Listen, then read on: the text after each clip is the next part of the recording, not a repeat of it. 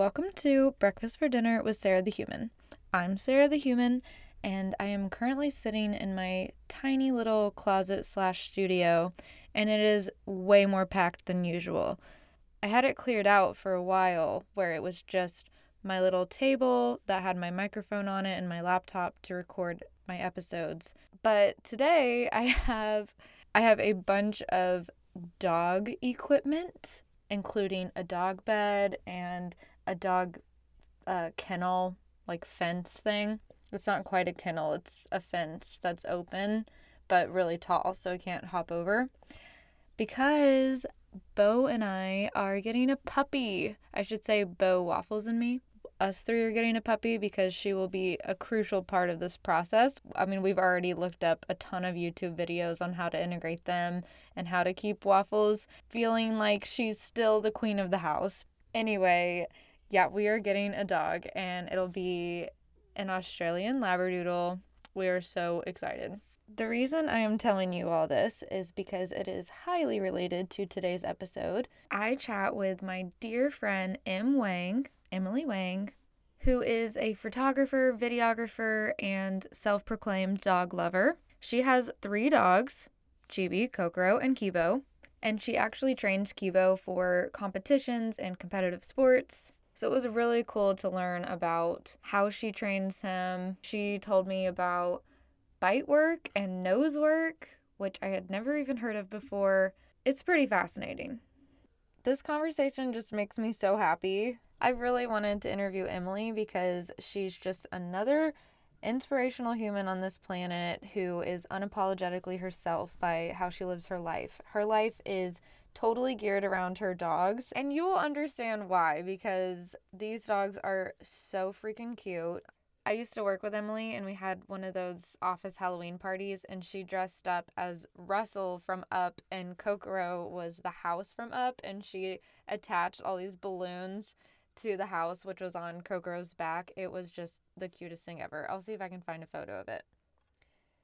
Emily is also a big fan of electronic dance music. She shares how EDM really helped her break out of her shell and grow in confidence, which is so cool. Music rocks. I love music. Oh, I've been wanting to mention on one of these intros to please rate this podcast, especially if you are enjoying it. Please rate it on Spotify or Apple Podcasts, wherever you listen to it. And then even better, if you want to leave a review, that would be amazing. Please enjoy M. Wang. That's probably my worst nightmare. It's like we have this amazing conversation and then nothing's recorded. So I'm always like premature about the record. I'm like, hi, and record. I just want to talk all about you and your dogs. So you have 3 dogs, Chibi, Kokoro, and Kibo. Is that how you pronounce Kibo? Yeah, you got all of them. How did you name all of them? Like, what do their names mean and everything? Well, they all have Japanese names, so they're all Japanese words. My husband is Japanese, and it's funny because Kokoro is our first dog, and I actually had named her something else before. Her name was Really? Kokoro. Yeah, I wanted to name her Koda, Koda, kind of like the polar bear, because she's a really fluffy dog. But I think like a week or 2 into us having her, my husband decided to rename her because he felt like the name was too common. Like he really wanted to have a unique name for our dogs. And so he went with Kokoro, which means soul or heart in Japanese. And it sounds similar to Koda, right? Like the dog was already learning her name. So we ended up with Kokoro. Then when we got Chibi, we wanted to stay with the theme of Japanese names. And Chibi is like a word to describe an art style in Japanese culture. It's kind of like cute. Like the characters when they're drawn in Chibi style have like really big heads. And it's like a very like cute, short little thing. And Chibi itself means like short little one. So it was perfect for her because she's a corgi with short legs. She's the cutest corgi. And then Kibo, again, following the theme of the Japanese names, his name means hope. So we Oh, just had a lot of big hopes and dreams for him in terms of doing sports and competing together. So that's how they got their names. that's so perfect. Okay, I want to get to Kokoro and Chibi next, but that kind of leads me into my question about Kivo. So when you got him, were you like planning on training him for competitions, or did it just kind of happen organically? Yeah, I think when we got him, the plan was to get a show prospect dog and do some sports with him. So we had dabbled in sports with Kokoro and Chibi, but they're like cute, happy little dogs that the types of breeds that they are just, Kokoro is a companion dog, so she just wants to chill and be around you. And Chibi has some like orthopedic problems, so she couldn't really do that many sports. So with Kibo, I was like, I want a dog that I can do sports with. I wanted to try showing conformation dog shows. So that's why ended up going with him. Did he kind of meet your expectation of athletic ability and everything you had in mind? Yeah, I think that I went with a breeder that, based on the parents of his litter, like I knew that he was going to be able to have the ability and drives to do these sports. So yeah, like he comes from lines where the dogs have done sports, where they've done shows in the past. So the likelihood of him being able to do it is higher than if I just like find a random dog off the street. Totally. Yeah, I love seeing your videos because don't you like take all your dogs to go meet and hang out with Kibo's family, like Kibo's cousins and brothers and sisters or something?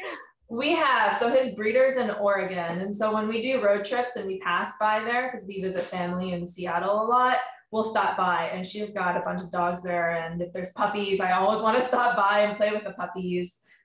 So it's nice to have like a good relationship with her and get to see all the other dogs that are related to him and see how the personalities are similar and things like that. They all look alike. Like they definitely look like a ton of different Kibos running around. You'll do little polls on Instagram like, is this Kibo or is this Kibo? And I'm always like, oh shoot, I really don't know. It's hard to tell because they look so like, and that's something that happens with if you go with a breeder that has been breeding for a while and they're very knowledgeable about lines and showing and type, you end up with a lot of dogs that look very, very similar. And it's kind of a good thing for the show ring. Yeah, because he's so beautiful and just very majestic looking. Sometimes he is. Yeah, I mean, he has like a little like, I don't want to say dorky, but yeah, like a little goofball. a little goofball side. But then he probably just turns it on for the shows. How many competitions has Kibo been in, and has he won any awards? So he's been in a lot of shows and trials. Our first focus for him when he was a puppy was dog shows, so conformation. So he's now grand champion, Awesome. which is great. What does that mean? Like, what did he accomplish? Think about like, the National Dog Show or Westminster that you might see on television. That's what it's like. They don't have to do very much. Okay, they just like walk around in a circle. Yeah. Like a pageant show. Exactly. It's like a pageant. So if they're determined by the judge to be like the nicest white Swiss Shepherd or whatever dog it is, then they win and they get points. And you need to accumulate a certain number of points to be deemed a show champion. And then the grand champion is the next level up higher. So he has to be a certain number of champions for him to become a grand champion. And then he does sports too. So he's competed in nose work, which is essentially the dog is taught to detect certain odors like birch, anise, and clove. And then they go out into different environments, indoor, outdoor. Maybe the odor is inside a container and they have to detect where it is. Whoa. It's kind of like a sport version of like real life bomb detection dogs or drug detection dogs, the same type of behavior that you'd be looking for there. How did you train him for that? It's a kind of a long process, but pretty much any dog can do it because their noses are so good. You just have to teach them how to use their nose, and then you use classical conditioning essentially. So you start off with food. I was using McDonald's chicken nuggets because you want it to be very valuable and fun for the dog. You That would work for hide me too. you hide the food in various places, and you teach them the concept of searching the corner of a room, the threshold of a room, maybe searching high level and low level. So different patterns that they might have to see to be able to navigate the odor. And then you pair that food with the odor that you're trying to teach them to detect. So with classical conditioning, eventually they smell that odor and they realize, oh, I smell the birch. That means I'm going to get food. I'm going to get rewarded. And then the other sports, we're doing bite work. Agility is one that a lot of dogs often do, where they have to go into the ring and run around these obstacles with the handler. And then we're doing like obedience and things like that. So each show is different. What's the bite work entail? So he is testing out protection sports right now. And essentially the 3 phases are obedience, tracking, and bite work. So obedience is obviously, healing with the handler and downs, sits, that kind of stuff, being in control of the handler. And then tracking is a phase where they go out into a field and you lay a track. So like I would walk in the pattern on this grass, and then he is trained to detect the smell of where I've walked, and they have to find specific articles that you leave behind. And then bite work is the 3rd phase, where there's a helper and they pretend to be the bad guy. And then your dog is to bark at the bad guy, and then they bite a sleeve that the bad guy is wearing, and it's meant to simulate the dog protecting the owner on command. No way. So you are just safe and sound with Kibo in your house then? I mean, people are just scared of a large barking dog, so all I have to do is teach him to bark on command, really. I feel like you would be very protected with all of your dogs in your house. Well, the little ones, when it was just Kokoro and Chibi, I don't think we were that safe, Really? They would be welcoming any robber into our home. Well, if Kokoro means heart, then she's got a soft heart for everybody. She'd be like, hey, robber, come on in. Yeah, Chibi would be like, belly rubs, welcome. Yeah. You're here. You can come right in. Yeah, that's great. With Chibi and Kokoro, they really stand out with just how well trained they are. It is unbelievable. You're like, do this trick, and they just immediately do it, and they're just so well behaved and have such like calm demeanors, and they're just the sweetest. So how on earth did you do their puppy training? Because I feel like maybe some of that might be natural in them, but I feel like most of it is probably how you train them. Well, thank you. I think that it's part of it is that you've met them now. They're older, and with age they become more mature and calmer. But I think that with dogs, the coolest thing about owning them is building that relationship with them, and having a really strong relationship with your dog translates into the dog, being well behaved and calm and being responsive and engaged with you. So I think that's probably most of, what it looks like when my dogs are out and about with me, or they're in content or whatever it is. We just spent a lot of time building a relationship with them. So not only is it like just teaching them the basic structure of how to live in the house, it's like playing with them and figuring out what things they like. Chibi loves food. Like literally the only thing she lives for is food. So if you can work that into the food coming from you, or she has to work with you to get the food, like you're her number one. Kokoro lives for praise. Like she just loves being told she's a good girl, and she will do anything for that. So yeah, I think it just all comes down to finding out what drives your dog, and it's like getting to know a person, right? Like knowing their personality and how to hang out with them. Totally. I mean, you're totally parenting them. It's like each of them have different personalities, and you're catering how you interact with them because they're each different dogs and want different things and are motivated by different things. Because I guess where I'm from, it's pretty popular to train a dog by swatting their nose, or and is it right that you don't do that, or do you do that? I don't know. No, I don't hit my dogs. When you put it like that, I'm like, that sounds horrible. Yeah, no, but I know what you're getting at, right? Like Yeah. there's different training philosophies. Yes. Right? Yes. when it comes to dog training. And old school training used to be more like that, very punishment based, or, if the dog does something you don't like, you introduce some sort of negative for them so that they know if you're barking or if they pee inside the house, like you don't want that. That is really old school. And I think that training, thankfully, and understanding of dog behavior has evolved since those days. So, most of the training that we do now is very positive reinforcement based. So you're showing the dog what you want them to do, and then rewarding that.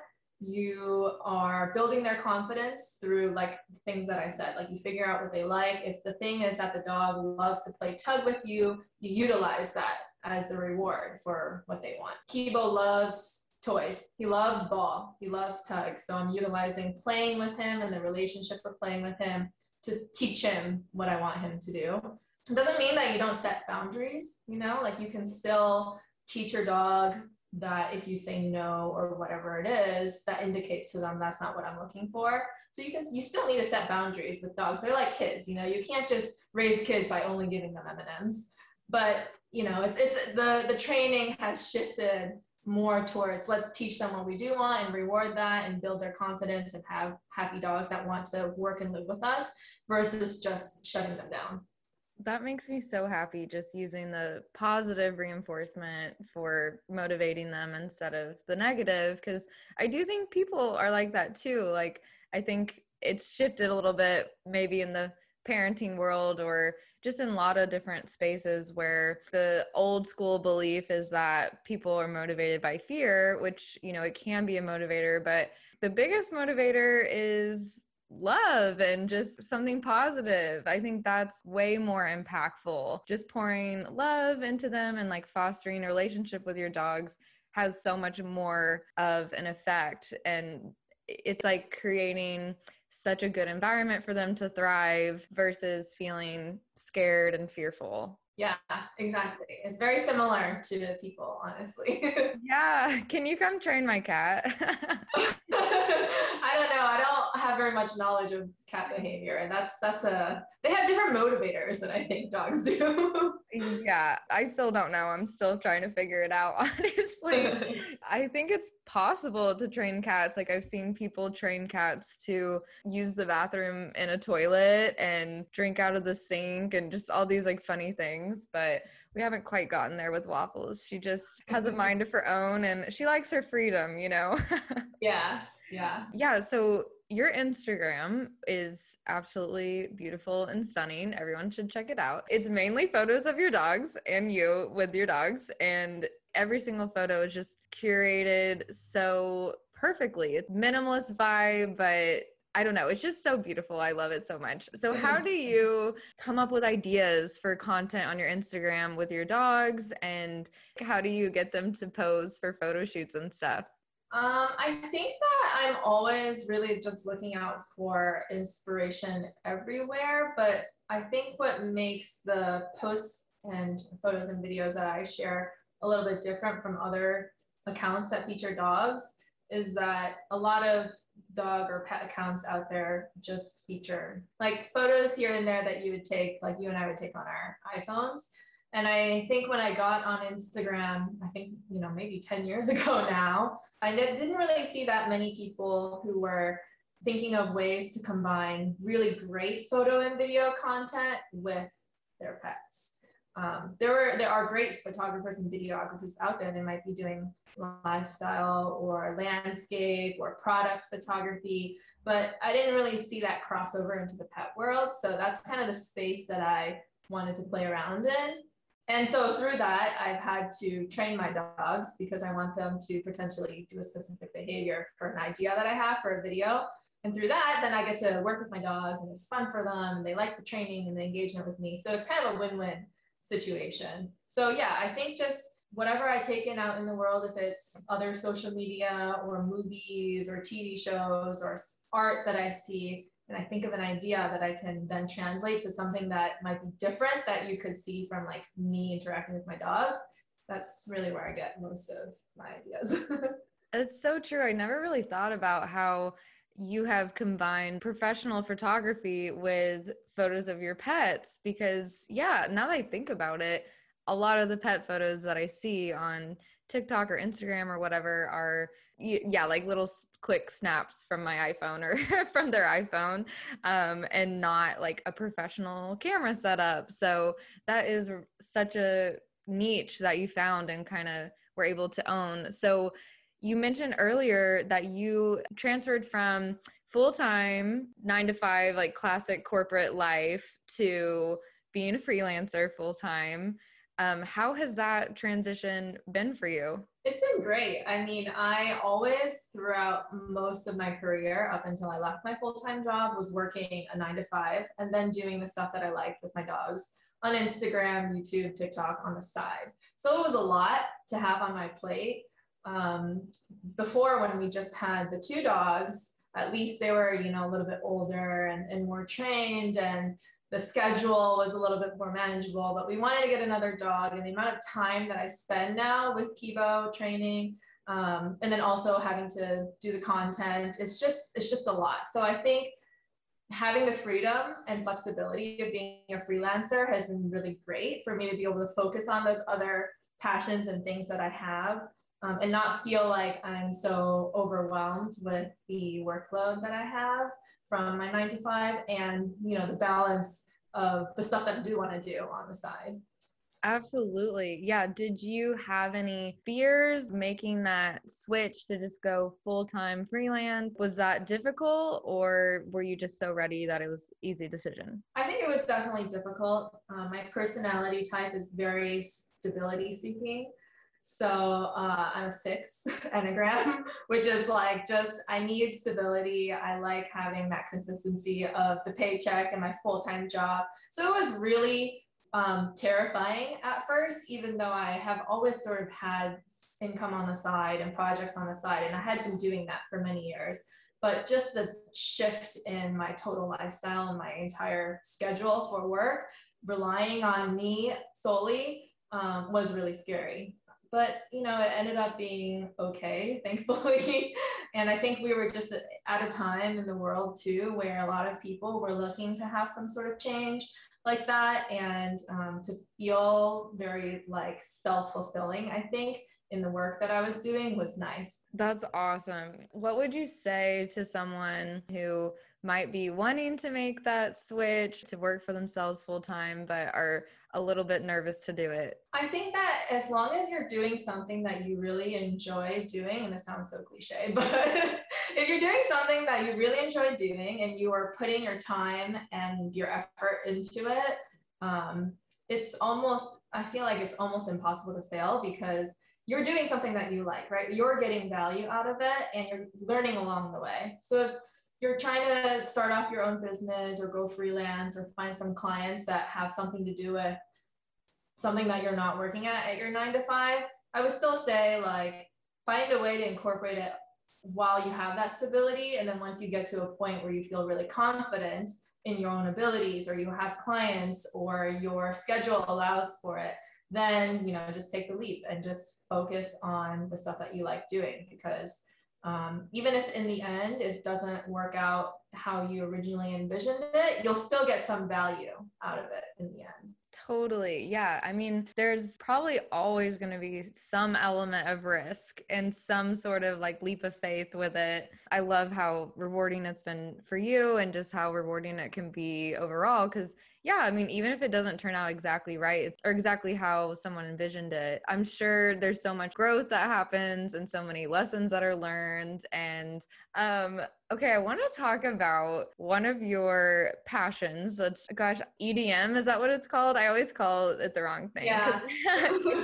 Is EDC the festival? Yeah, okay. So electronic dance music. Okay. It's a genre of music. And then EDC, actually is Electric Daisy Carnival, which is one of the festivals that features EDM every year here in the US. Okay, got it. I'm like, there's too many acronyms, which I'm like EDM, EDC. Wait, which one is it? That makes sense. Electronic dance music, EDM. Yeah. So, I know that you've gone to like music festivals, and how did you develop a passion for that? Well, I was always really big on music. I actually grew up playing classical piano, and ever since I was 3 years old, I was quite intense with the classical piano playing. I was competing at international competitions in middle school, and I was fully planning on going to music school Oh, in I did not know college. this. Yeah, I was kind of an intense piano player. So music has always been a part of my life. I actually ended up going to undergrad for piano performance and something else. And I decided I didn't want to do music school and piano performance. I just didn't feel like that was the route that I wanted to take for my adult life and career. So I switched to just doing more like a general degree that is now what I'm doing for advertising. But music was always a big part of my life. And then about that time when I was in college, a lot of music festivals started getting bigger and bigger. And I was exploring different types of genres of music. I actually never really listened to music outside of classical piano music growing up. So a lot of times people will reference like famous songs and I don't know because I was just like so ingrained in like that one small subset of music. I love how you went from classical to electronic dance music. I mean, they're kind of related in a way. Both of them are not as lyrical based, I would say, but at the same time, they're kind of opposites. Yeah. It's funny. It's like, when you're in something for so long in your life and you want to change, it's almost natural often to go like to the opposite end of the spectrum. Yes. Yeah, but then the part of the culture of electronic music, the dance part of it is really fun. I feel like I was always a very reserved kid, and I remember going to parties and things like that, and like not feeling comfortable dancing, and going to festivals and like dancing with your friends. That was just such a nice opportunity to grow in my own confidence and have a great time with my friends in a different environment that I would normally be in. So I think that's what was really appealing about it. Totally. Yeah, that makes sense. I mean, everyone around you is just letting loose, and it's hard to be self-conscious in an environment like that when almost everyone you're around is just having a great time, just dancing, like looking silly and not caring at all, just enjoying it. I love music festivals. It's cool because everyone is kind of coming together for a common purpose and common interests, and they have like this shared love for whatever artist is playing and the type of music, so it's really unifying. It's quite an experience to be at a big stage and there's fireworks going off and there's tens of thousands of people and you're all listening to the same music that you love and you're all sort of sharing this experience with a bunch of people that you don't know, but it's all a good time. Like it's all good vibes. It's very special, I think, to just like people, like humans as a species. It's really quite incredible. For sure, it is. Yeah. And I also am just obsessed with like the makeup and the glam and the outfits are so much fun. It's like a cool excuse to just wear something that we'd never wear just in regular life. Yeah, I think that's what's really cool about EDC specifically, that it's all about, just expressing yourself, and you can go all out for the few days that you're there and do the makeup or wear the clothes or whatever it may be that you normally wouldn't in this society that we live in. So I always dye my hair. I did pink this year and I did purple last year. And like, people have pink and purple hair out there, but I'm not the type of person to just have like rainbow colored hair every day when I'm going into the workplace. So it's fun to be able to go all out for those few days.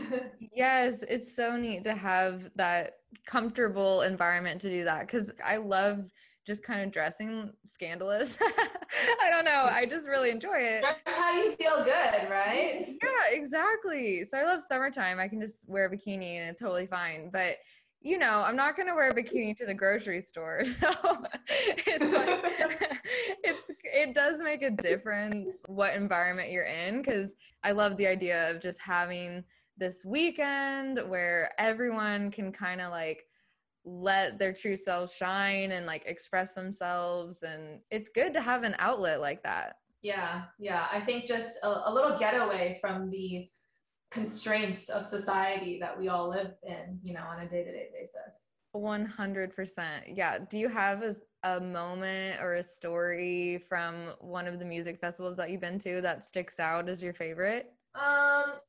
I think the coolest part of going to these festivals year to year, so I've gone to EDC a few times now, is seeing how they speak about what's happening in culture, or artists will incorporate what's happening in the world into their sets, which is kind of cool because you get to be there for that part of time, right? So I think like one of the most epic, I guess, moments in 2015, I went to EDC and I was seeing Above and Beyond's set, and they brought out Bryan Cranston, who plays Walter White from Breaking Bad. No way. Yeah, and they had him drop a remix of the Breaking Bad theme song in their set. So that was pretty cool and epic. When you're there, Breaking Bad was huge, right? Like it had just ended the series, maybe I think like a year prior. And seeing him come out and he literally said, "Say my name," and he dropped the song, like it was just so cool. What? Okay, that just gave me chills. Yeah, I mean, there's like other examples. I think last year, was it 2021? Zed opened with a remix of Red Light, Green Light from Squid Games. It was a month after Squid Games released. So it's just cool to be there and experience in person, like that little chapter of time. That's so neat. Breaking Bad was so popular where it's like literally everyone watched that show. And with Squid Games too, like everyone's going to freak out because we've all had this same reaction to the show where it just struck a nerve in a good way of like, wow, that was really epic. So yeah. Awesome. Yeah. Well, thank you so much for just opening up about your dogs and your interests. It was so good to talk to you. Yeah, thanks for having me on here. It was nice to chat with you too. We'll have to get together in person. I know. And we can play Catan or Catan. I don't know how to say. Is it Catan? I don't know. I always say Catan, which I still have the expansion pack that you got us. So. Oh yeah. Is it Seafarers? Was it Seafarers? I think you got me the Nights one. Oh yeah, Cities and Nights. Yeah, Cities and Nights. Okay. Oh wait, you know what? I think it was we got you Seafarers, but you already had Seafarers. Oh. so because we like brought it for you. We're like, this is your wedding present, and you're like, your face said it all. And we're like, wait, do you already have this? You're like, yeah. Yes, you know what? I think that's what happened. So then I was like, okay, no, I'm gonna get you the other one that you don't have. So it was still appreciated either way. And we've only played. Did we only play one time? I think so. So that needs to change. Yeah, we'll need to get together again. Yeah, we had pho and played, so that needs to be a recurring thing. Yeah. Pho and Catan or Catan, however you say it. Yes. Okay, well, thank you again.